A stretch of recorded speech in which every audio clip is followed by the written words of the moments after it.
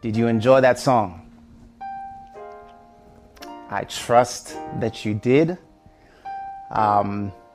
Beautiful song, beautiful words, and they were not lip syncing,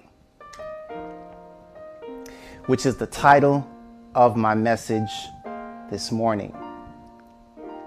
We're going to pray, and we're going to jump right into this. So let's do that now. Heavenly Father, we come before you, Lord, asking you to bless us.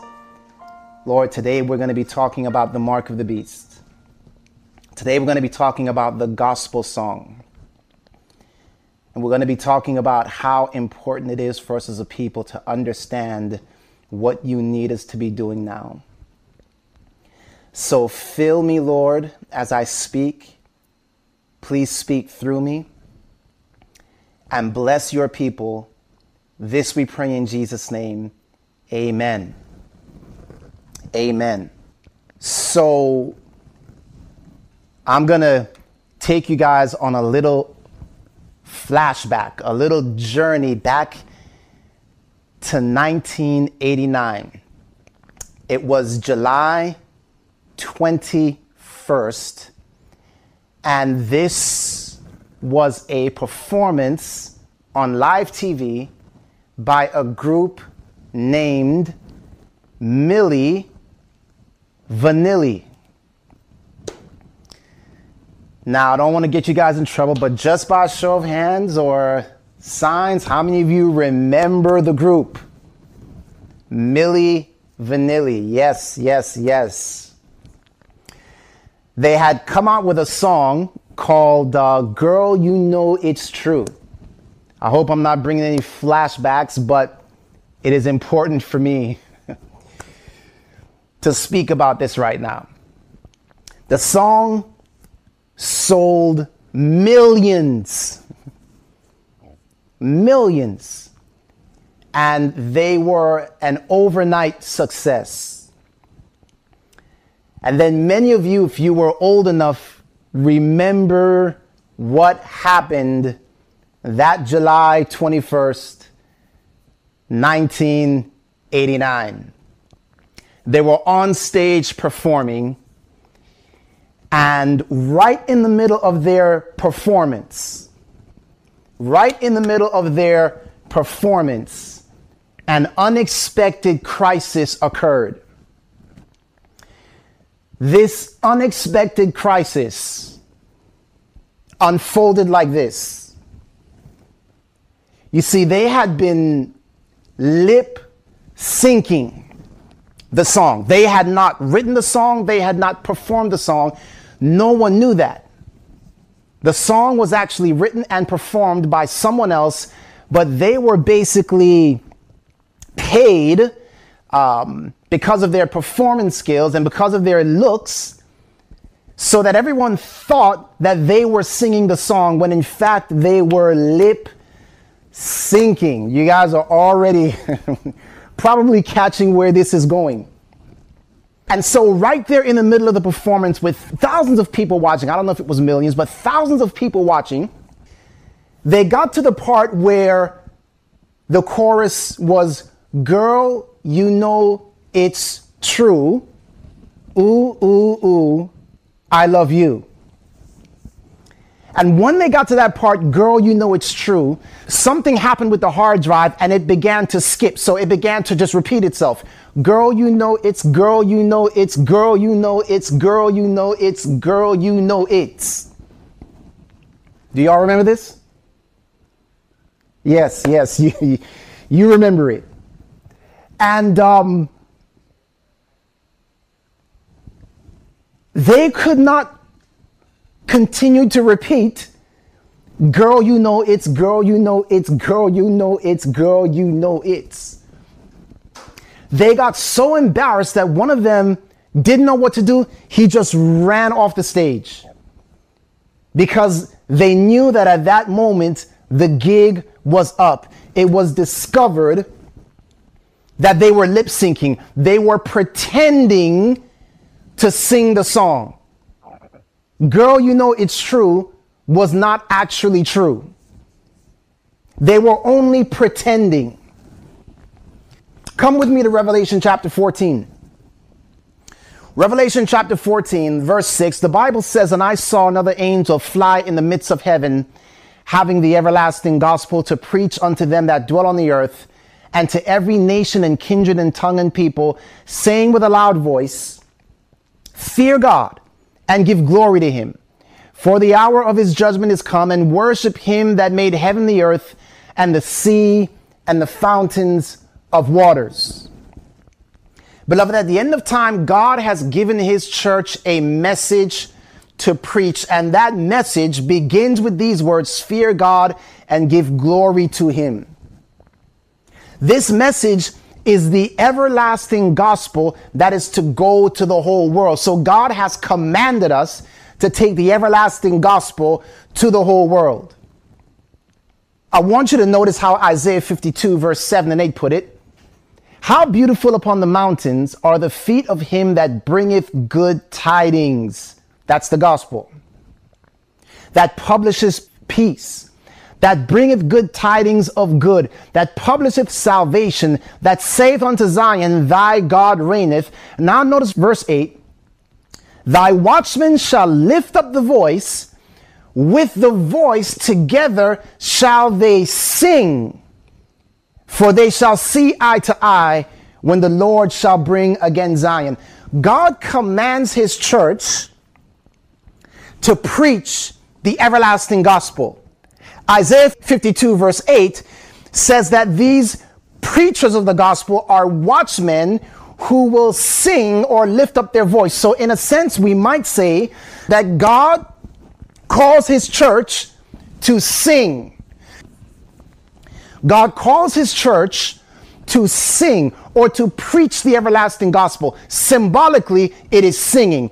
God calls us to sing the gospel song. You see, beloved, a song is not just words, it is an experience.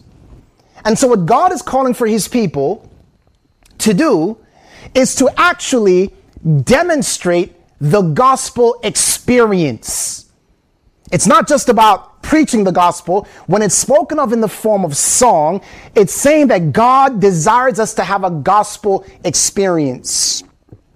God has commanded us to sing. Notice with me Psalm 9 verse 11. "Sing praises to the Lord which dwelleth in Zion. Declare among the people his doings." Now listen, do not get me wrong.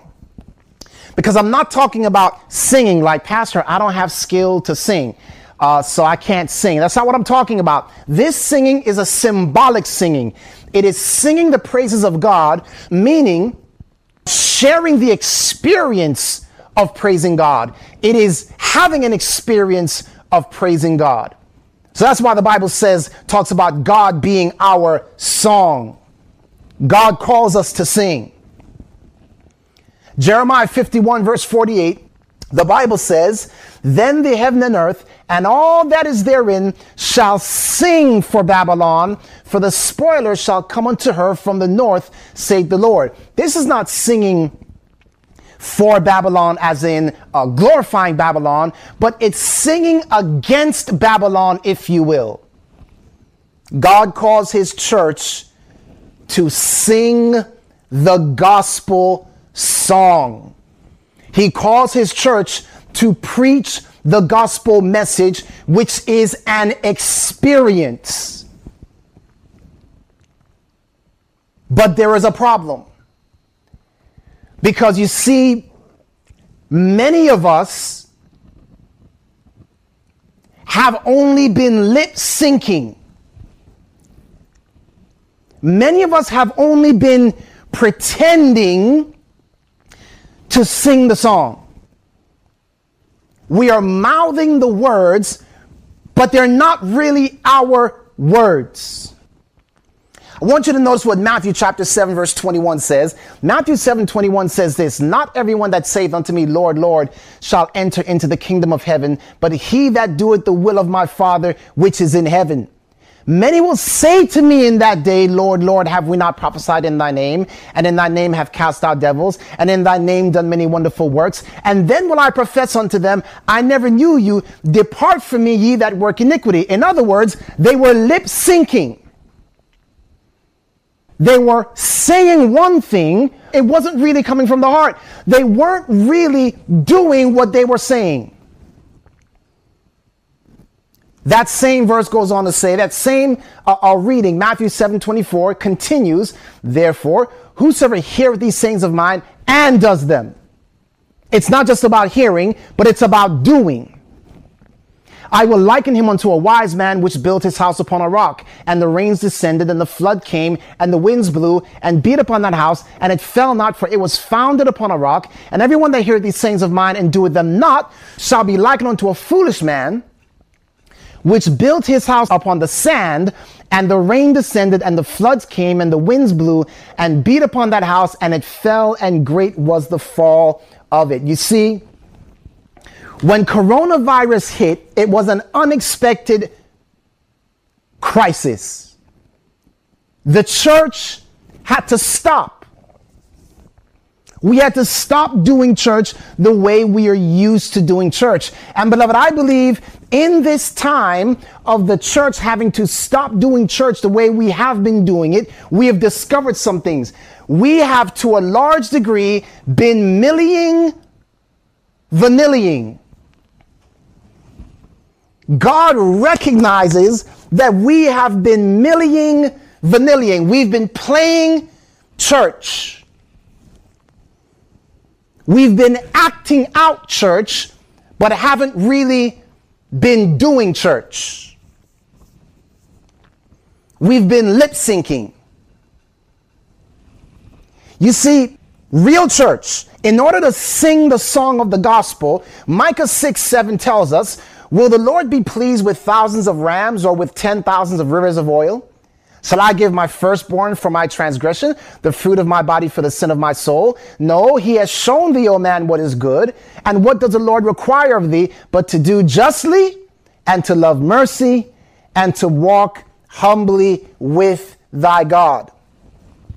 You can't sing the gospel song when you are not doing justly and loving mercy. You just can't do it. It can't be done. So what's happening is many of us are lip syncing our way. We are repeating the words of the gospel, but they're not our own. Now let me tell you why that is. Let's go ahead and go to the book of Revelation chapter 3, because God is addressing this lip syncing issue in the Laodicean church.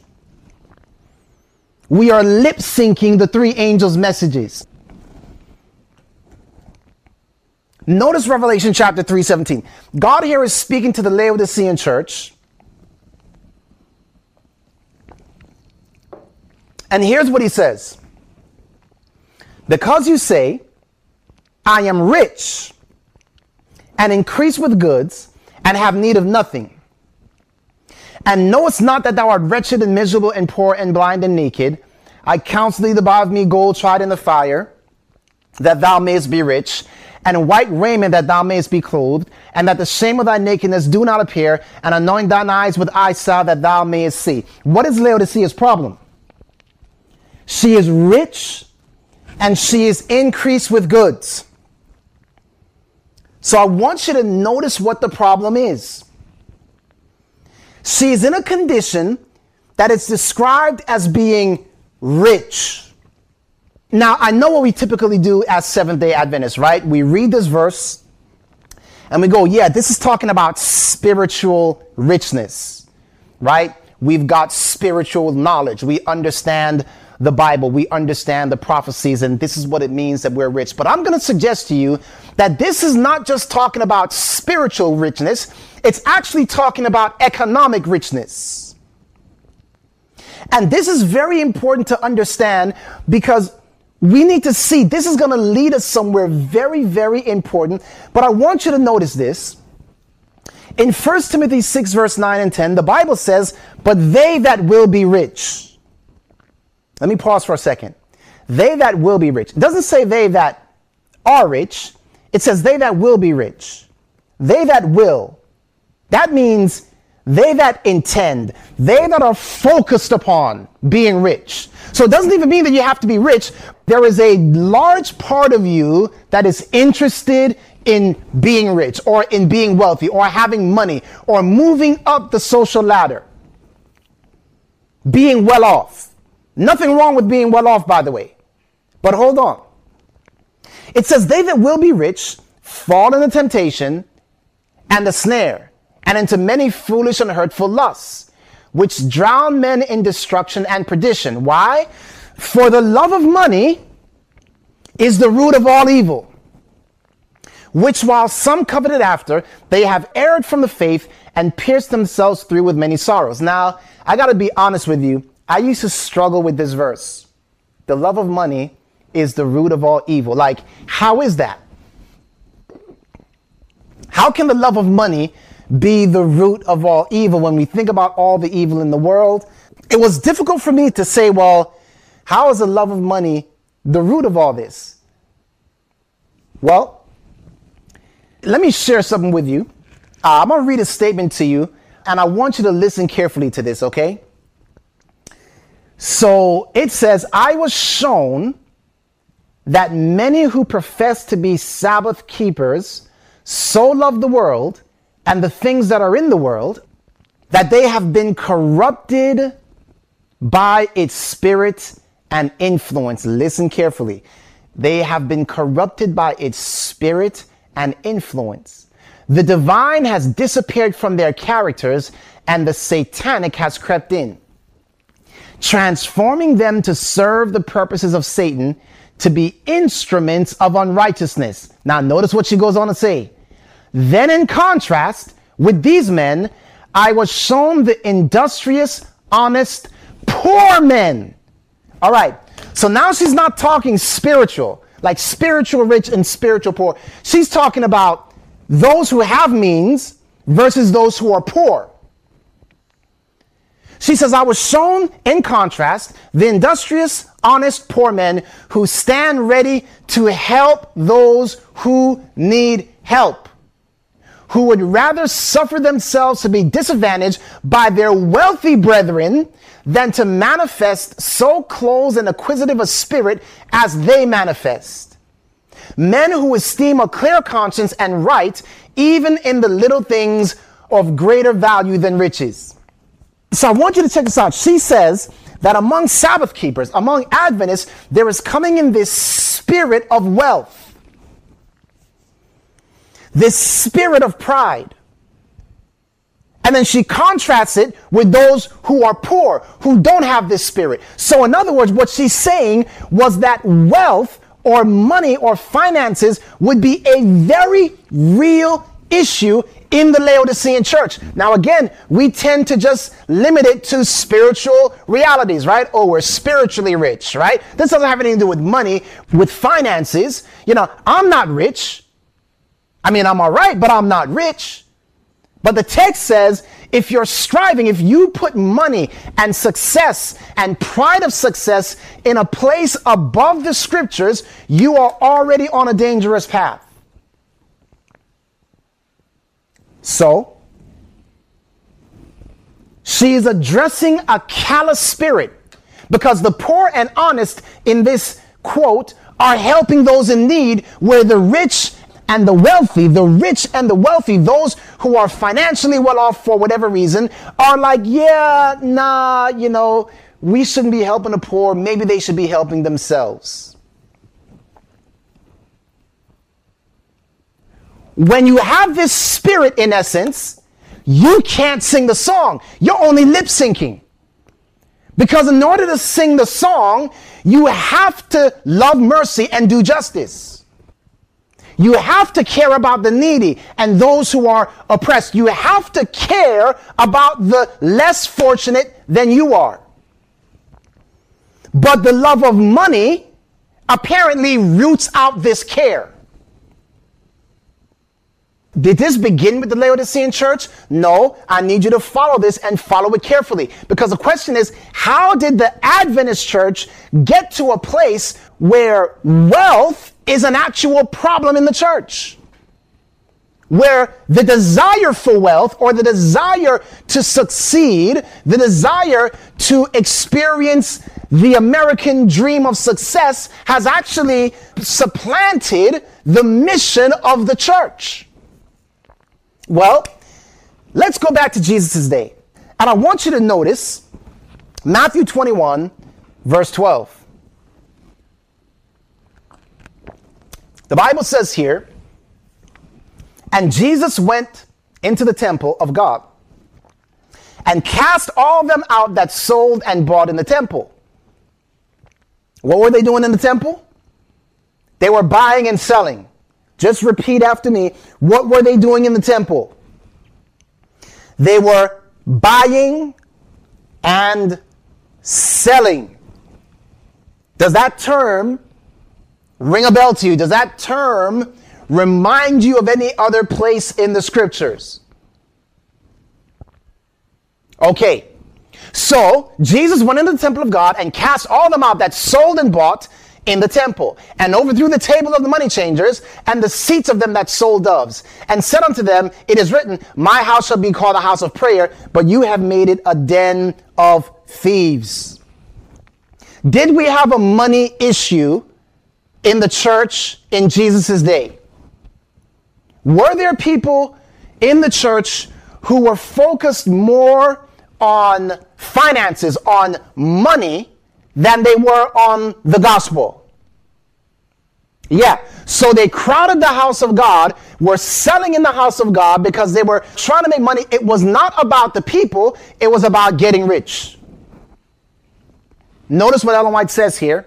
The Pharisees were favored with every temporal and every spiritual advantage. So in other words, she's not just saying that they had spiritual advantage, but they were also temporally advantaged.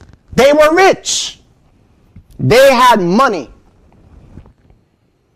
So the Pharisees were favored with every temporal and every spiritual advantage, and they said with boastful pride, we are rich and increase with goods and have need of nothing, yet they were wretched and miserable and poor and blind and naked. Wait a minute, that's talking about the Laodicean church, but she uses the very text to talk about what was happening in the days of Jesus. So we might say that the church in Jesus' day, the Pharisees and Sadducees, were lip syncing. They were giving God lip service. They weren't actually taking care of the people of God. They were lip syncing. All right? That's the church in Jesus' day. But we know what happened is that after that, the New Testament church took place of the Old Testament church, and we get now into the Dark Ages, and we have another entity coming on the scene, and this one is described in Revelation chapter 17, verse 3 and 4. And the Bible says here, so he carried me away in the spirit into the wilderness, and I saw a woman sit upon a scarlet-colored beast, full of names of blasphemy, having 7 heads and 10 horns. And the woman was arrayed in purple and scarlet color, and decked with what? What was she decked with? Gold and precious stones and pearls, having a golden cup in her hand, full of abominations and filthiness of her fornication. So here's my question for you. This woman, we know who it is. It represented the Roman system during the Dark Ages, the Roman church during the Dark Ages. So my question is, was this church rich? Yes or no? Was this church rich? Where did she get these precious stones and pearls and the golden cup? And why was she arrayed in purple and scarlet? It is because she was a rich church. The question becomes, how did she become rich? Well, for one, if you wanted to be baptized in the Dark Ages, you had to pay to be baptized. If you wanted to get married, you had to pay to get married. You remember indulgences. right? They were charging people for the forgiveness of sins. They were charging people to see relics that had been touched, supposedly touched or in the presence of Jesus. So in essence, the church was like a business. It was all about profit. Profit had taken the place of the gospel. And so they would use these false doctrines and teachings like, if you don't pay the church, you'll go to purgatory. It was all about making money. And now we can begin to see, whoa, wait a minute. You mean the whole Dark Ages was based off of the love of money? Yes, yes, yes. The whole church during the Dark Ages, that whole thing about persecuting people. Why were they persecuting people who didn't want to do indulgences? Because you weren't paying in order to be forgiven for sins. That's why they were so angry at Martin Luther, because Martin Luther was telling them, don't pay. Justification is by faith, not by money. Don't pay. Wait a minute. You're messing with our income. You can begin to see how the love of money not only affected the church in Jesus' day, but it also affected the church in the Dark Ages. We're going somewhere with this, guys. Listen to what it says in Great Controversy, page 126. The Roman church had made merchandise of the grace of God. The tables of the money changers were set up beside her altars, and the air resounded with the shouts of buyers and sellers. Pause for a moment, guys. Buyers and sellers. Seems like if Satan is behind this, he's trying to get people caught up in buying and selling. Nothing wrong with buying and selling, but if he can get them so caught up into buying and selling above the gospel, buying and selling at the expense of the gospel, I wonder if he's trying to set mankind up for something. Like some maybe big buying and selling event at the end of time. I don't know, just wondering. Under the plea of the raising of funds for the erection of St. Peter's Church at Rome, indulgences for sin were publicly offered for sale by the authority of the Pope. By the price of crime, a temple was built up for God's worship, the cornerstone laid with the wages of iniquity. So I need you to understand this. The church during the Dark Ages, the Roman church had been lip syncing. I need you to catch that very carefully.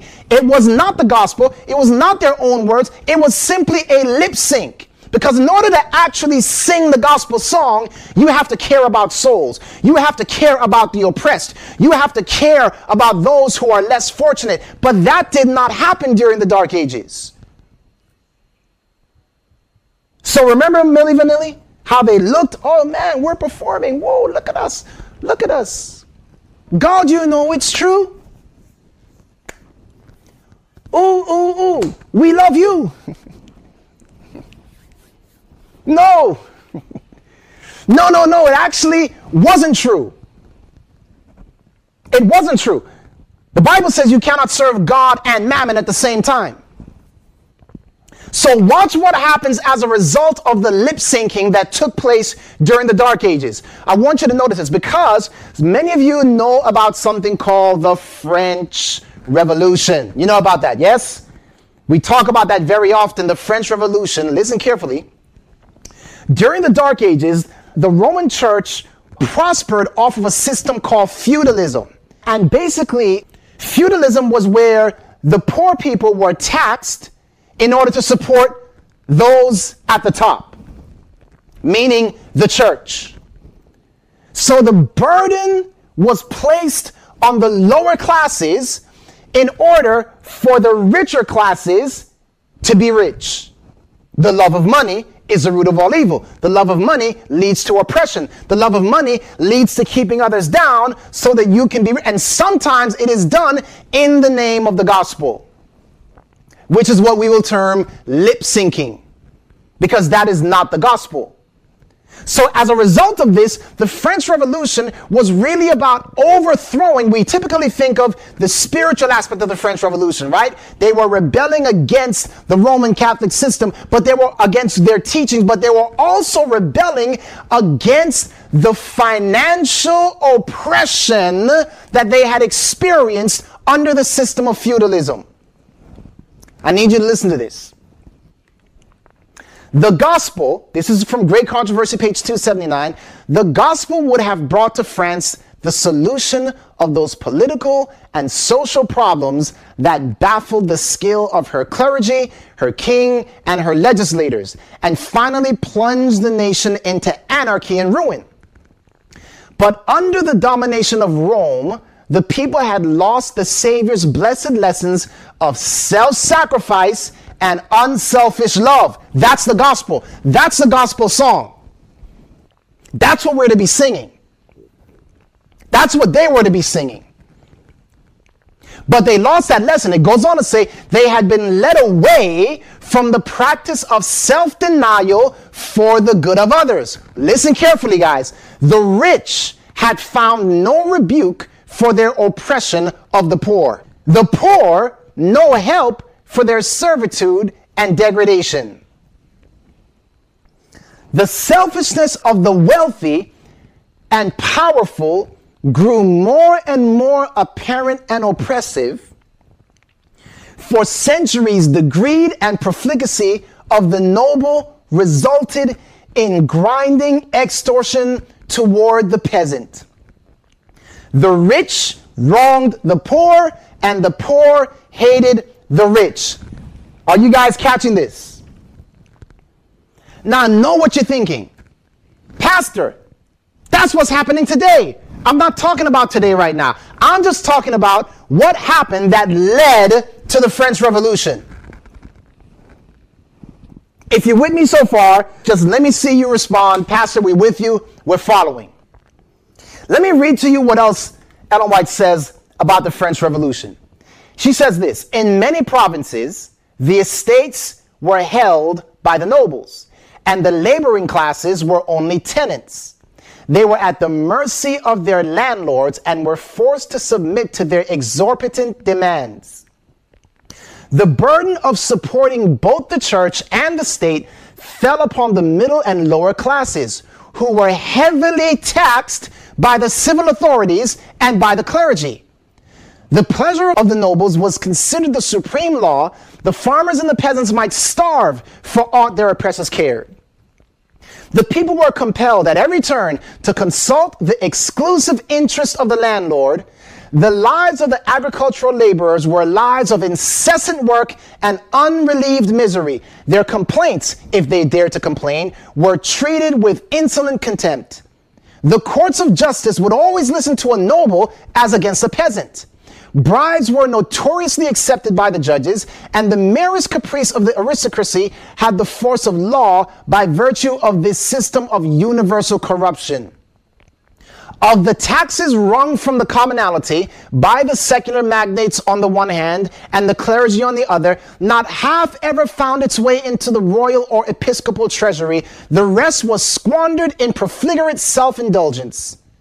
And the men who thus impoverished their fellow subjects were themselves exempt from taxation and entitled by law or custom to all the appointments of the state. Listen to this next sentence. The privileged classes numbered 150,000, and for their gratification, millions were condemned to hopeless and degrading lives. Great Controversy, 279, written in the 1800s. You see, the church was a business. It was a corporation. We might say it that way. So the French Revolution was a revolt against something that had been building up for centuries. All right, so now we see, yep, church in the Dark Ages was lip syncing. This is what the Bible calls in Revelation 13, the beast that comes out of the sea. But you see, there's another beast that rises after this beast in Revelation 13, this woman in Revelation 13, and it's described in Revelation 13:11. There the Bible says, I beheld another beast coming up out of the earth, and he had two horns like a lamb, meaning it was a Christian power or Christian entity, but it speaks like a dragon. In other words, the Bible's telling you here it's lip syncing. This beast is lip syncing. It's professing the words of Christ, but it is acting in a different way. It's not its own words. Now notice verse 12, he exercised all the power of the first beast before him. Now again, we typically like to think the spiritual power of the first beast before him, but I'm going to introduce a new thought to you here, and it is this. It exercised the economical or the financial power of the first beast before it as well.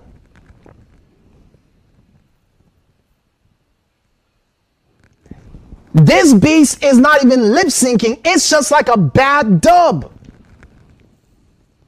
I remember when I was young, I used to watch those kung fu movies. You know, hello. This is a bad dub, guys. It's not even like a lip sync.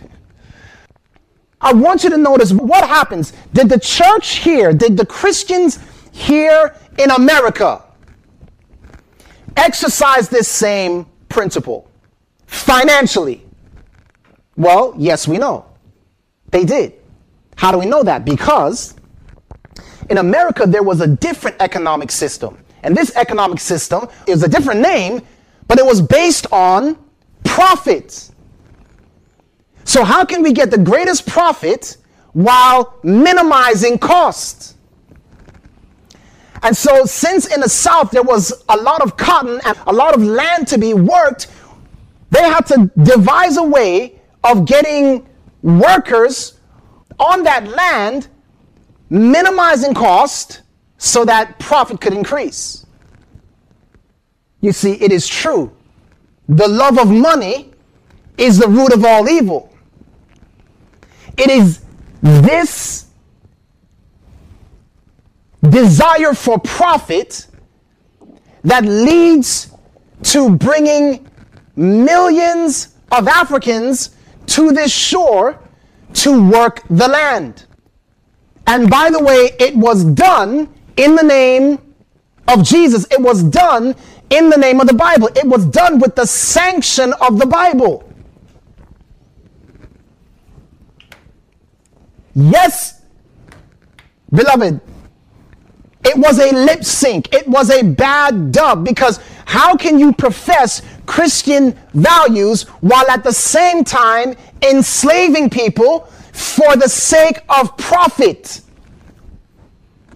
It wasn't, we're enslaving you because we don't like your color. I mean, that eventually works its way into the picture. Okay, well, yes, racism works its way into the picture, but the original idea was profit. Financial oppression, profit.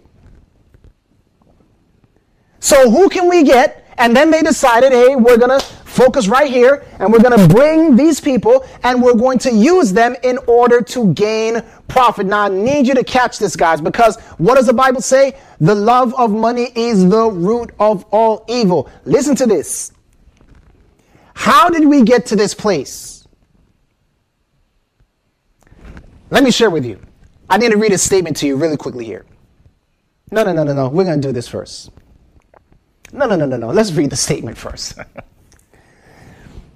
In the book Education, page 228, it says this. The centralizing of wealth and power. Now, I just want you to think about that for a moment. The centralizing of wealth and power. The vast combinations for the enriching of the few at the expense of the many. Does that sound familiar? The combinations of the poorer classes for the defense of their interests and claims. Why? Because of the combining of the few at the expense of the many. So let me read it again. The centralizing of wealth and power, the vast combinations for the enriching of the few at the expense of many, the combinations of the poorer classes for the defense of their interests and claims, the spirit of unrest, of riot and bloodshed, the worldwide dissemination of the same teachings that led to the French Revolution. All are tending to involve the whole world in a struggle similar to that which convulsed France. In other words, exactly what happened in the Dark Ages that led to the French Revolution, you know, the oppression of the poor getting tired of it and rising up in rebellion, rising up in resistance. Do you see that happening in our nation today? All right, so here's what we've just done. We've just tracked this love of money being the root of all evil through the church in Christ's day. We tracked it through the Dark Ages, same thing. And we tracked it to the second beast of Bible prophecy, the United States of America, same thing. Churches founded on, hey, we're singing the gospel. We are singing the gospel. God, you know it's true. Ooh, ooh, ooh, we love you and our slaves. We now see that it's all been lip syncing. Why? Because of the love of money. But remember, the question is, how does God's remnant church end up with this rebuke of you're rich and increase with goods? You now have a mindset that was the same mindset of the Pharisees. You have a mindset that is very similar to that in the Dark Ages. You have a mindset that is similar to the beast of Bible prophecy that is existing right now, that we are in right now. How did we get that mind? How did some in God's remnant church get that mindset? So let's break this down a little bit. We're going to go to Revelation chapter 12, verse 14. How did this happen? So the Bible says in Revelation 12, verse 14, it says, to the woman were given 2 wings of a great eagle, that she might fly into the wilderness, into her place where she is nourished for a time, times, and a half a time from the face of the serpent. If you understand Bible prophecy, you know this woman is symbolic of the true church during the Dark Ages. Not the counterfeit, not the mystery woman, but the pure woman. This woman goes into the wilderness. She is hiding for 1260 years. The Bible says the serpent casts out of his mouth water as a flood after the woman, that he might cause her to be carried away of the flood. So the dragon is trying to destroy this woman, but God does something. The Bible says in verse 16, and the earth helped the woman, and the earth opened her mouth and swallowed up the flood which the dragon cast out of his mouth. So what is the earth here? Remember, in Revelation chapter 13, there is a second beast that is rising up out of the earth. Listen, guys. The earth here is symbolic of the United States of America. So watch this. What is the Bible telling us? That God opened up the United States of America for the persecuted church in the Dark Ages to get new footing, to get respite from the persecution. In other words, they came to this nation to escape persecution. But God also sent them here with a mission.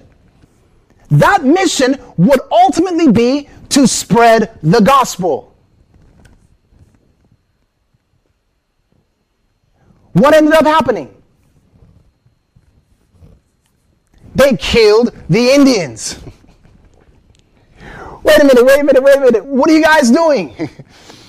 I sent you here to be a light, to be a place where you would set up Christianity and show the world what Christianity looks like. But for much of our history, it's been lip syncing. Because the love of money took the place of what we were supposed to be doing. All right, now watch this. We now know the beast has become money focused. The love of money. Profit. So what happens is the remnant church gets to this place. The remnant church, and God raised up the remnant church at the end of time to be a light in this world. But what has been happening is that the spirit of this beast, which is the spirit of, listen carefully, greatness, wealth, individualism, every man for himself, greed, self-exaltation, success at the expense of the oppressed. What began to happen is that instead of us influencing the beast has influenced many of us to where we now have the same spirit of the beast. And thus we can't sing the gospel because we've got the same spirit as the beast.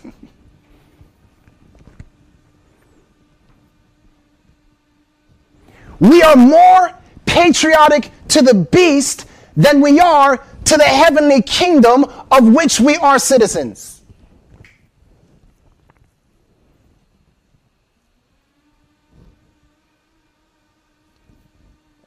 The three angels' messages, we're lip syncing. Many of us are lip syncing. We're just like, yeah, you know, yeah. Fear God and give glory to him. Ooh. You know it's true.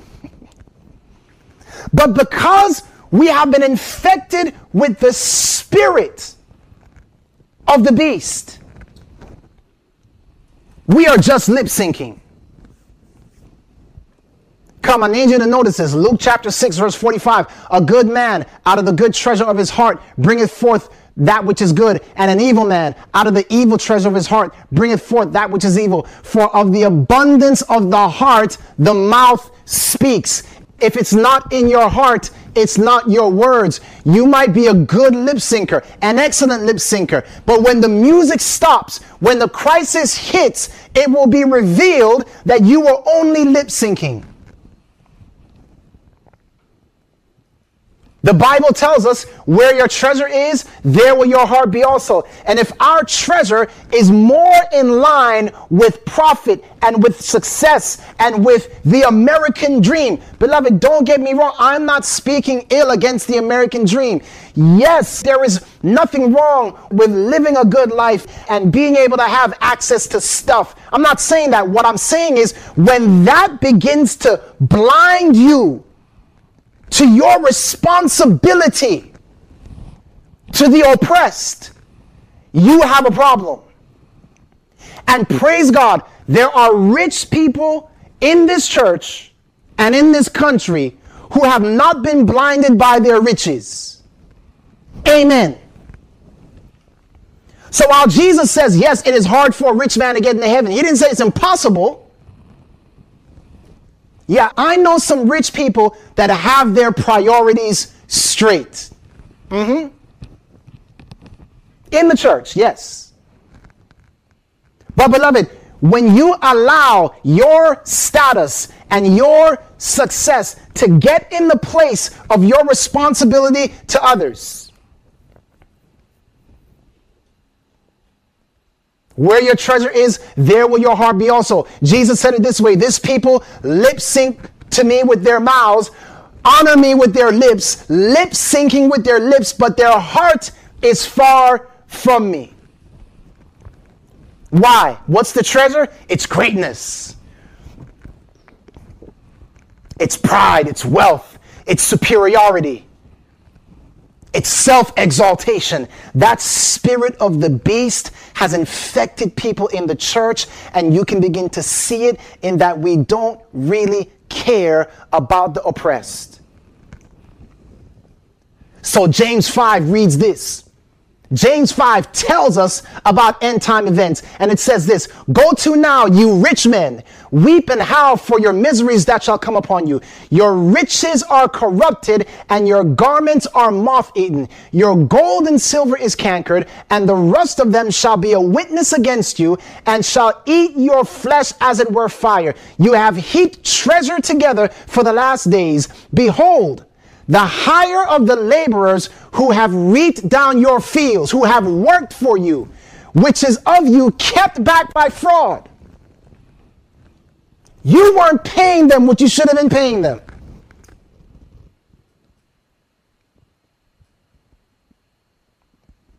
which is of you kept back by fraud, crieth, and the cries of them which have reaped are entered into the ears of the Lord of Sabaoth. Notice this. He's saying the cries of the poor, the cries of the oppressed, the cries of the very people that we are ignoring. I'm hearing those cries. Now, I know you like to say, oh, they're crying because they're crying over spilled milk. They should not be crying. They should be out there doing blah, blah, blah. But guess what? God hears their cries. And he says, I've heard them. He says, you have lived in pleasure on the earth and been wanton. You have nourished your hearts as in the day of slaughter. You have condemned and killed the just. You're condemning the poor. The reason they are there is because you have condemned and killed the just, and he does not resist you.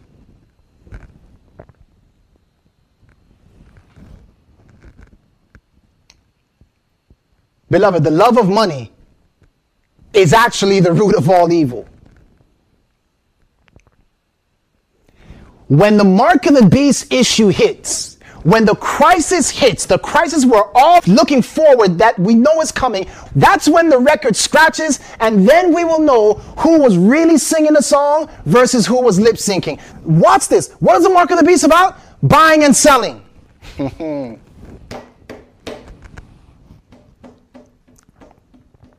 Buying and selling.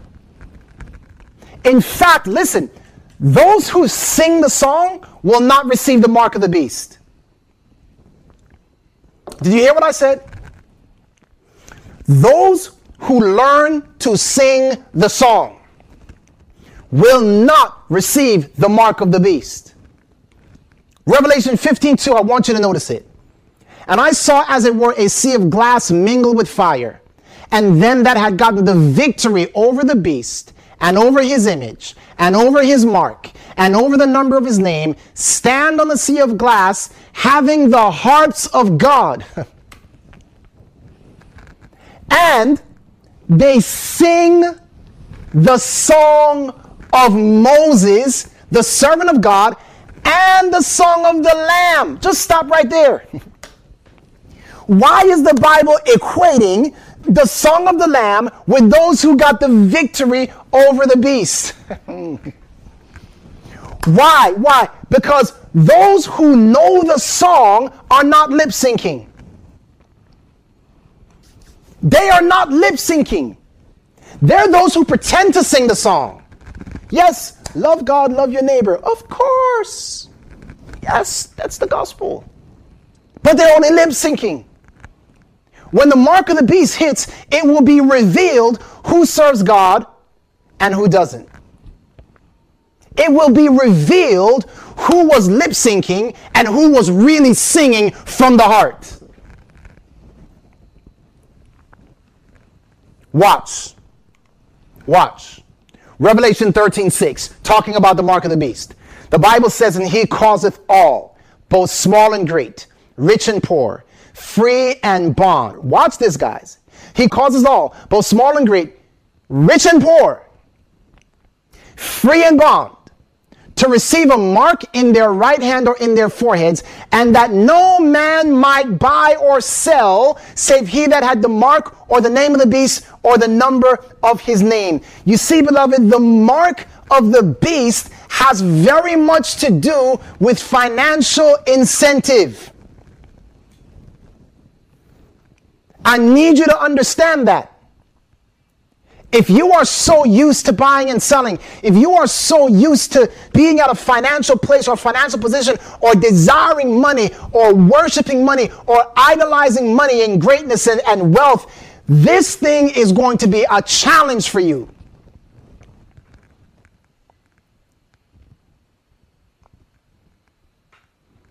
No man could buy or sell except he that had the mark. So watch this. What is the mark of the beast? Now, we're not even going to address exactly what the mark of the beast is. That's not even our concern. Our real concern is who gets the mark. That's the real concern. You know, we know what the mark is, and we know there are a lot of people out there who are saying, oh no, the mark is this or the mark is that. Listen, guys, in reality, those who are right with God are not going to get the mark, even if they don't know what the mark is right now. Those who are not right with God are going to get the mark, even if they know what the mark of the beast is. Do I need to repeat that? There are people in the Adventist church who will receive the mark of the beast, even though they know what it is. Why? Because their hearts aren't right. Doesn't matter that you know what it is. Your heart isn't right. And there are people in other churches right now who don't know what the mark of the beast is and will not receive it because their hearts are right. And they will come into a knowledge of the truth because their hearts are right with God.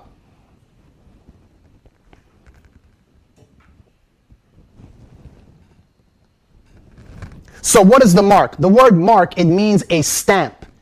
A stamp, as in a badge of servitude. So those who receive the mark are those who are serving the beast. The mark of the beast is the service of the beast. All right, so watch this. Romans 6:16 says, know ye not that to whom you yield yourselves servants to obey, his servants you are to whom you obey, whether of sin unto death or of obedience unto righteousness. So John 12:26 tells us this. If any man serve me, this is Jesus speaking. If any man serve me, let him follow me. So to serve someone is to follow them, to replicate them, to act like them, to do what they want you to do, to act as they act. So Jesus said, if you serve me, you're representing my character.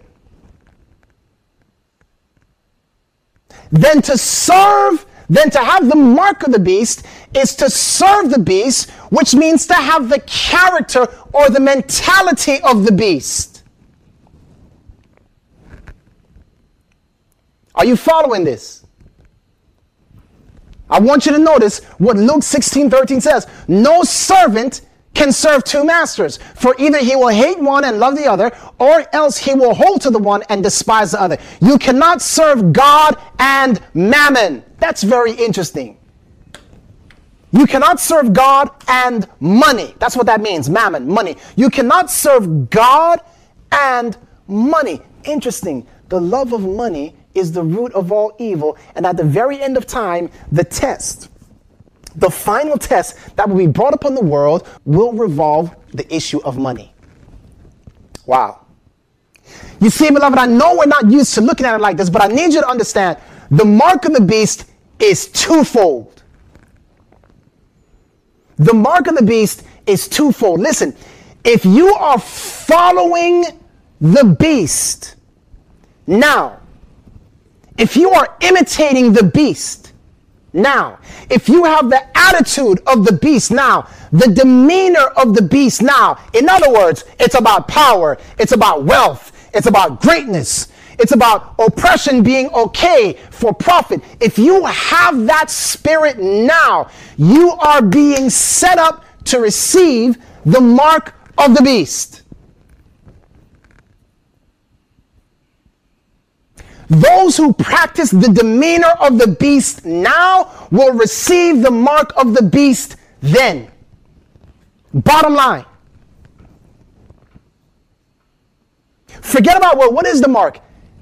At this point, that's not even the point. The point is very simple. Satan is preparing a people to receive the mark. In this way is how he's doing it. He's preparing you by making you like the beast.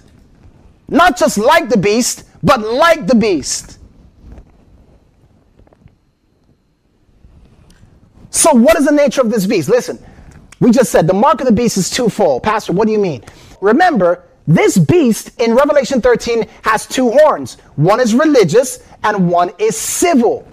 So the beast, the mark of the beast, it can be described in both of those terms, religious and civil. In one way, you're not going to be able to buy or sell religiously.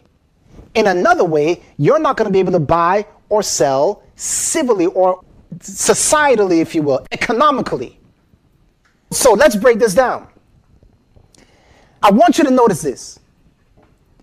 Isaiah 55 and verse 1. The Bible says this, "Ho, everyone that thirsteth, Come ye to the waters, and he that has no money, come ye, buy and eat. Yea, come buy wine and milk without money and without price. Wherefore do you spend money for that which is not bread, and your labor for that which satisfieth not? In other words, the gospel is something that is bought and sold.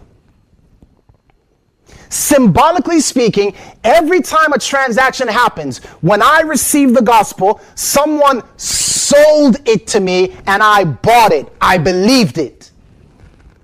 But a time is coming that you will not be able to buy or sell. In other words, Satan will say, don't preach that, and he will say, don't listen to that. That's the stopping of buying and selling, the religious aspect. You will not be able to sell the three angels' messages. You will not be able to buy the three angels' messages. Understand what I mean by that. We're not talking about selling books. I'm talking about sharing the message. Satan will put a stop to that, and those who do will die. Death sentence. Not only that, but there is the taking away of the civil liberties, meaning you will not be able to buy or sell societally. You won't be able to exchange money. Ecclesiastes 9:10. The Bible says here, whatsoever thy hand findeth to do, do it with all thy might, for there is no work, nor device, nor knowledge, nor wisdom in the grave whither thou goest. So I want you to get the point here. The Bible tells us that the hand is symbolic of work. Listen carefully. With the mind, we believe. With the hand, we work. So watch this. Those who receive the mark of the beast in the mind failed religiously. Those who received that mark of the beast in the hand failed societally. The love of money. I'm going to come back to that, because I need you to catch this here. The question is this: how does this happen? How will it be that Satan will set up a system where you cannot buy or sell religiously and you cannot buy or sell financially unless you receive the mark of the beast? One has to do with your work. The other one has to do with your beliefs. How does that happen? Come with me to Daniel chapter 11. Daniel 11, you're about to get a crash course in Daniel chapter 11, and then we're going to come back to the book of Revelation. So I want you to listen very carefully. The Bible says in Daniel 11, verse 40, at the time of the end shall the king of the south contend with him, and the king of the north shall come against him like a whirlwind, with chariots, with horsemen, and with many ships, and he shall enter into the countries and shall overflow and pass over. Now, I'm going to make this very simple. The king of the north at the end of time is an anti-God power. If you read Daniel 11:40 onward, you will see that the king of the north is the final power that causes Michael in Daniel 12:1 to stand up. Michael stands up and puts an end to the king of the north's activities. The question is, who is this king of the north? And let me give you the answer. It is found right here in Isaiah 66, verse 15. Notice what it says. For behold, Jehovah will come with fire, with his chariots he shall be like a whirlwind, to render his anger with fierceness and his rebuke with flames of fire. Now listen carefully. If we know that in Daniel 11 verse 40, this is a counterfeit power, and he comes with chariots like a whirlwind with fire, and we see in Isaiah 66 verse 15 that this is how God himself comes, then we know something very simple. Daniel 11 verse 40, the king of the north is none other than Satan himself. Are you catching this? It is Satan himself who comes as the king of the north at the end of time. It is his counterfeit appearing of Jesus Christ. By the way, in Daniel 12:1, Michael stands up. Every time you see the word Michael, it is because he's going toe-to-toe with Satan himself. This lets you know that Daniel 11 verse 40 is talking about Satan himself in connection with the beast from the sea and the beast from the earth. In connection. It's a threefold power, but Satan at the head of it. Now, with that in mind, please notice what happens after Satan's counterfeit appearing. Daniel 11 verse 41 says this: he shall enter also into the glorious land, and many countries shall be overthrown. Why? Because it's Satan acting as Jesus. The whole world is going to be like, yeah, this is Jesus, right? For the atheist, seeing is believing. Watch this. But these shall be delivered out of his hand, even Edom, Moab, and the chief of the children of Ammon. Verse 42, he shall stretch forth his hand also upon the countries, and the land of Egypt shall not escape. Notice verse 43. He shall have power over the treasures of gold and silver and all the precious things of Egypt. Why is he having power over gold and silver? Here's why. Because he knows that the root of all evil is the love of money. So he's coming with an incentive, a financial incentive. Yeah, check this out, guys. Listen to what Ellen White says here regarding this very thing. She says, as the crowning act in the great drama of deception, Satan himself will personate Christ. The church has long professed to look to the Savior's advent as the consummation of her hopes. Now the great deceiver will make it appear that Christ has come. In different parts of the earth, Satan will manifest himself among men as a majestic being of dazzling brightness, resembling the description of the Son of God given by John in Revelation chapter 1, verses 13 to 15. So she says Satan's going to come pretending to be Christ, and then she says this: the glory that surrounds him is unsurpassed by anything that mortal eyes have yet beheld.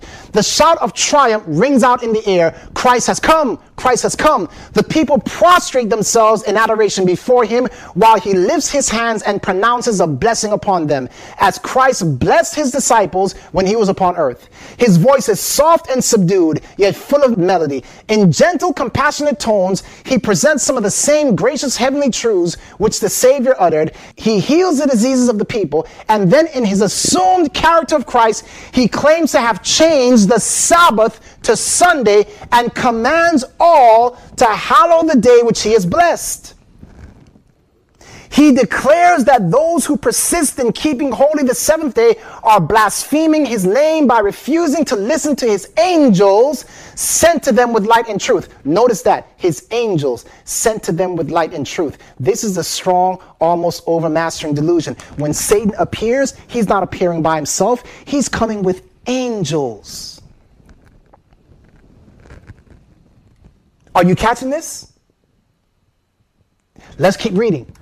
Papists who boast of miracles as a certain sign of the true church will be readily deceived by this wonder-working power, and Protestants, having cast away their shield of truth, will also be deluded. Listen carefully.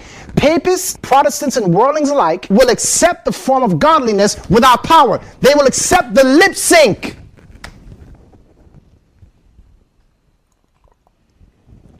It is the ultimate lip sync.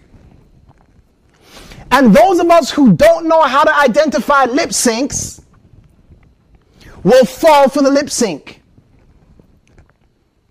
Listen to what she goes on to say. And they will see in this union a grand movement for the conversion of the world and the ushering in of the long expected millennium. And that's what I want to focus on for the rest of my time. The millennium. What is the millennium about? Notice how it's put. The wicked.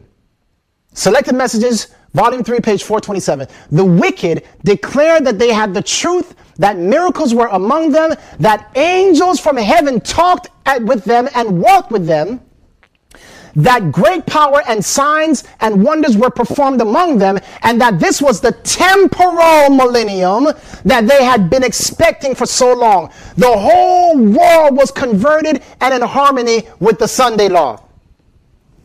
You guys watch this. These are the events that cause the Sunday law to take place. It is Satan appearing as Jesus Christ. It is Satan appearing with angels to make it look like the second coming, to make it look like the millennium has begun. And watch what she calls it, the temporal millennium. Now, what does temporal mean?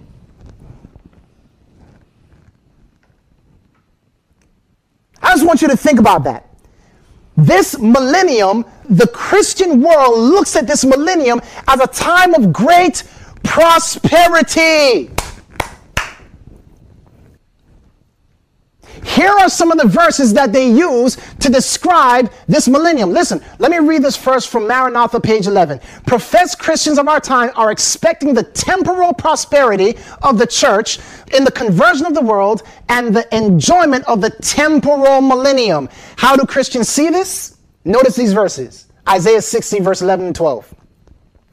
Thy gates shall also be open continually, and they shall not be shut day nor night, that men may bring unto thee the wealth of the nations and their kings led captive.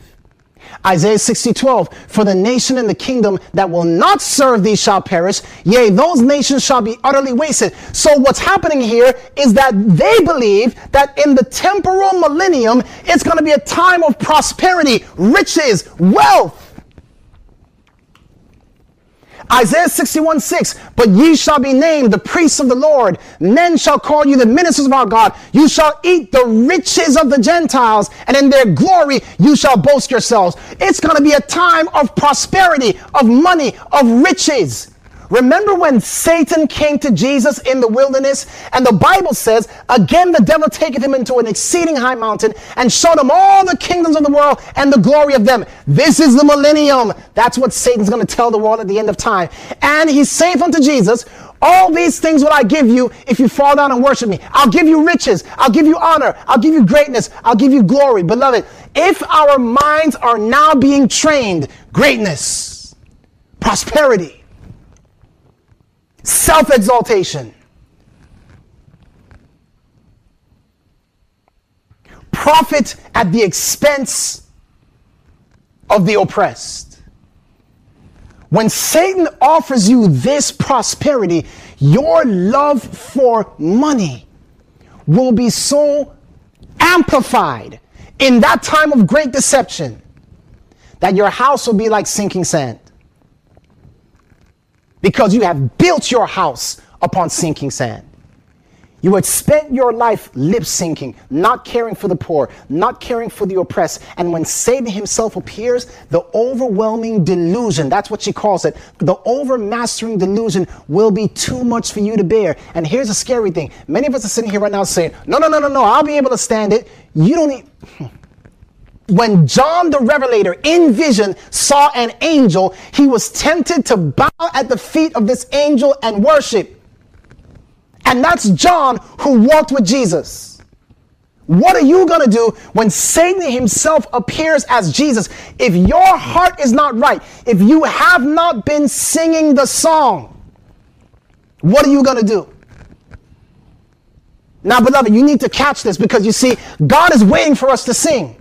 He's saying to Laodicea, listen, you have become corrupted in a sense. You have become infected with this beast. Because this beast thinks it's great and rich and increased with goods and need of nothing. And now you're mimicking the same spirit. I need you to sing. You can't sing the Lord's song if you're in a strange land. You can't sing the Lord's song if you're in a strange land. So personally, I'm not talking about the church now. I'm talking about personally. If you are in Babylon, affected by Babylon, you need to get out of Babylon, because you cannot sing the Lord's song in a strange land. God needs his church to sing. Why? Because when his church sings, as a church, as a unit, something amazing is going to happen. You remember the story of Jehoshaphat? Yeah. You remember that story, right? Come on. You remember that the armies had surrounded Israel? And the Bible says in 2 Chronicles 20, verse 20, and they rose early in the morning and went forth into the wilderness from Tekoa. And as they went forth, Jehoshaphat stood and said, hear me, O Judah, and ye inhabitants of Jerusalem. Believe in the Lord your God, so shall ye be established. Believe his prophets, so shall ye prosper. And when he had consulted with the people, he appointed singers unto the Lord. Come on, guys. He appointed singers unto the Lord, that they should praise the beauty of holiness as they went out before the army, and to say, praise the Lord, for his mercy endureth forever. And the Bible says, and when they began to sing, not lip sync, they weren't lip syncing. No, when they began to sing and to praise, the Lord set ambushes against the children of Ammon and Moab and Mount Seir, which were come against Judah, and they were smitten. Beloved, when we begin to sing, when as a church we learn the song, when we sing that song, when we shout that song, the walls of Jericho, the walls of Babylon are going to come falling down. Psalm 101 verse 1, David says, I will sing of mercy and judgment unto thee, O Lord, I will sing. Beloved, we need to sing the song. Jeremiah 20:13, sing unto the Lord, praise ye the Lord. Why? For he has delivered the soul of the poor from the hand of evildoers. Beloved, the song is about delivering the poor from evildoers. That's the song. Because Christ came into this world to deliver the oppressed from iniquity, to deliver the oppressed from captivity. That's the song of the Lamb. You'll remember that when Moses and the children of Israel sang that song, it's because they had just been delivered out of oppression. Beloved, if we're not willing to help the oppressed, we can't sing the song. Notice Isaiah 42 verse 6, 7. The Bible says, I, Jehovah, have called thee in righteousness. I will take hold of thy hand. I will guard thee and give thee for a covenant to the people, for a light to the nations, to open the blind eyes, to bring out the bound one from the prison, him that sitteth in darkness out of the house of confinement. Sing ye to Jehovah a new song. The new song is sung because we have an experience either in delivering or being delivered. And if we're unwilling to sing that song, if we're unwilling to get down into the gutter with the oppressed, if we're unwilling to help the needy, we are simply lip syncing. David spake unto the Lord the word of this song in the day that the Lord had delivered him out of the hand of all his enemies. Beloved, the song is a song of deliverance. Psalm 40 verse 2 and 3. Jehovah has made me come up out of the pit of vexation, out of the mire of clay, and he has set my feet upon a rock and put a new song into my mouth. Beloved, our gospel mission is to put a new song into the mouth of someone else. And the only way we can do that is by singing the gospel. But the gospel is sung not by lip syncing, but by actually helping. And many of us cannot sing that song because the spirit of the beast has entered us. We are callous. We are cold. We are lukewarm. Isaiah 58 verse 6. We are getting ready to close this out, guys. Just bear with me a few minutes longer. Isaiah 58 verse 6. Is not this the fast that I have chosen? We might just say, is not this the song that I have chosen? To loose the bands of wickedness, to undo the heavy burdens, to let the oppressed go free, and that you break every yoke. Is it not to deal thy bread to the hungry, and that thou bring the poor into thy house? When you see they are cast out, when you see the naked, that you cover him not, and you hide not yourself from your own flesh. This is the song. This is the song. Now listen to me. Y'all know what the seal of God is, right? This is Sabbath keeping. Now watch this, guys. Sabbath keeping provides a twofold protection from the mark of the beast. Why?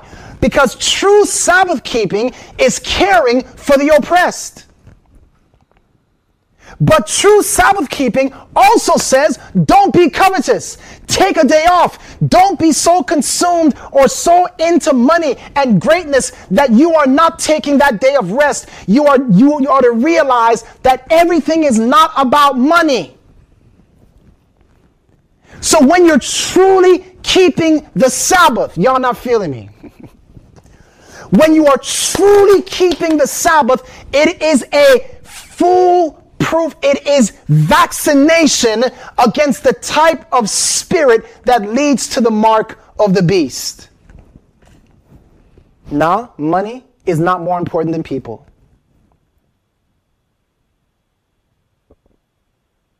Nah, I'm not going to get into this philosophy of greatness. Great. No. People matter. Money is important, but people matter.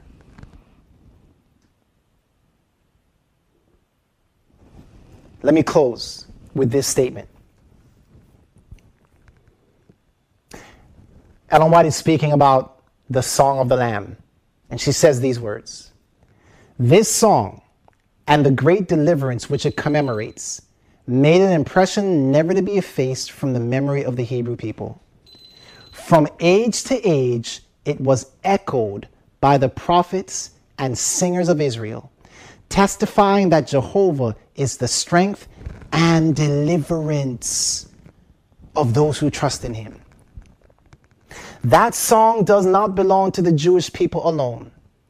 It points forward to the destruction of all the foes of righteousness and the final victory of the Israel of God. Did you hear that? The song was not for the Jewish people alone. It is a song for the entire Israel of God. The prophet of Patmos beholds the white-robed multitude. Now, when she says that word, white-robed multitude, that's from Revelation chapter 7. That's talking about the great multitude. Some of us think, I'll get into this another time. Some of us think, this is only a small group of people who sing this song. No, beloved, it is a song of the great white robe. The prophet of Patmos beholds the white robe multitude that have gotten the victory standing on the sea of glass. She mingles the two because they're one. Standing on the sea of glass with fire, having the harps of God, and they sing the song of Moses, the servant of God, and the song of the Lamb. Not unto us, O Lord, not unto us, but unto thy name give glory, for thy mercy and for thy truth's sake. And then she ends with these words: such was the spirit that pervaded Israel's song of deliverance, and it is the spirit that should dwell in the hearts of all who love and fear God. In freeing out souls from the bondage of sin, God has wrought for us a deliverance greater than that of the Hebrews at the Red Sea. Whoso offereth praise, says the Creator, glorifies me. Psalm 50 verse 23. All the inhabitants of heaven unite in praising God. Let us learn the song of the angels now, that we may sing it when we join their shining ranks. Beloved, that's beautiful. That is beautiful. Let us learn the song now. Let us learn to sing it now. Let us not lip sync.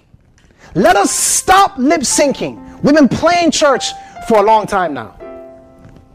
And this coronavirus shutting down our churches has kind of revealed how much we have been playing church, how much we have been lip syncing. It's time to start singing. It's time for us to sing the song of deliverance. It's time for us to sing the three angels' messages, to shout aloud, thy watchmen shall see eye to eye, they shall lift up their voice and they shall sing. And beloved, that song is going to bring Babylon down, and that's what I want more than anything. Because when Babylon falls, Jesus comes. Are you ready to sing? Are you ready to sing? Are you ready to sing? Heavenly Father, forgive us for being infected with the spirit of the beast. Teach us, Lord, the spirit of compassion again. Teach us the spirit of love. Teach us how to fulfill the mission you've called us to. Forgive us, Lord, for our lip syncing. Forgive us for our lip service. And Lord, may we begin to act upon what you have called us to do. Keep us, Lord. Show us what it means to truly keep the Sabbath. And protect us.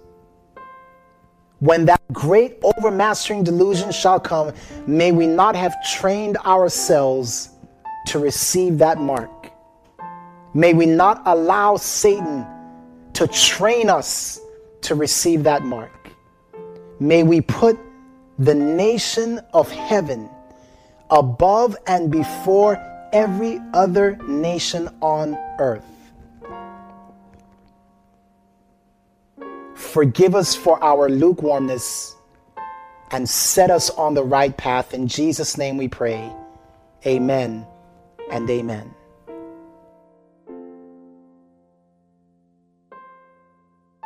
This message was recorded and produced by Power of the Lamb Ministries. Our mission is to help prepare God's people for the soon coming of Jesus Christ by pointing to the supernatural power of the Lamb of God that gives us the experience of victorious Christian living. For more information on our multimedia resources or inquiries on speaking engagements, please log on to our website at www.powerofthelamb.com. That's www.powerofthelamb.com. Thank you and God bless.